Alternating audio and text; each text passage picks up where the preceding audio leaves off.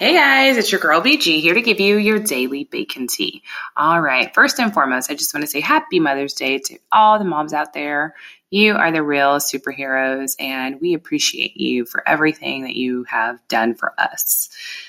Your baking tip for today is a quick little one. So I got some new pans for Mother's Day, super excited. And I also got a Pro Piper. I'm super excited. So you put your icing inside, you put the tip, screw the tip on the other side, and you can pump down your icing and it makes it perfect and super easy. So that is my tip. I would say definitely go out and invest in it. It's $15. It's not too pricey, but it is super important when you are icing your cake and you really want a nice, clean, crisp design. It also helps if you're writing things on there like happy birthday or happy Mother's Day. All right, guys, have a wonderful day with your families.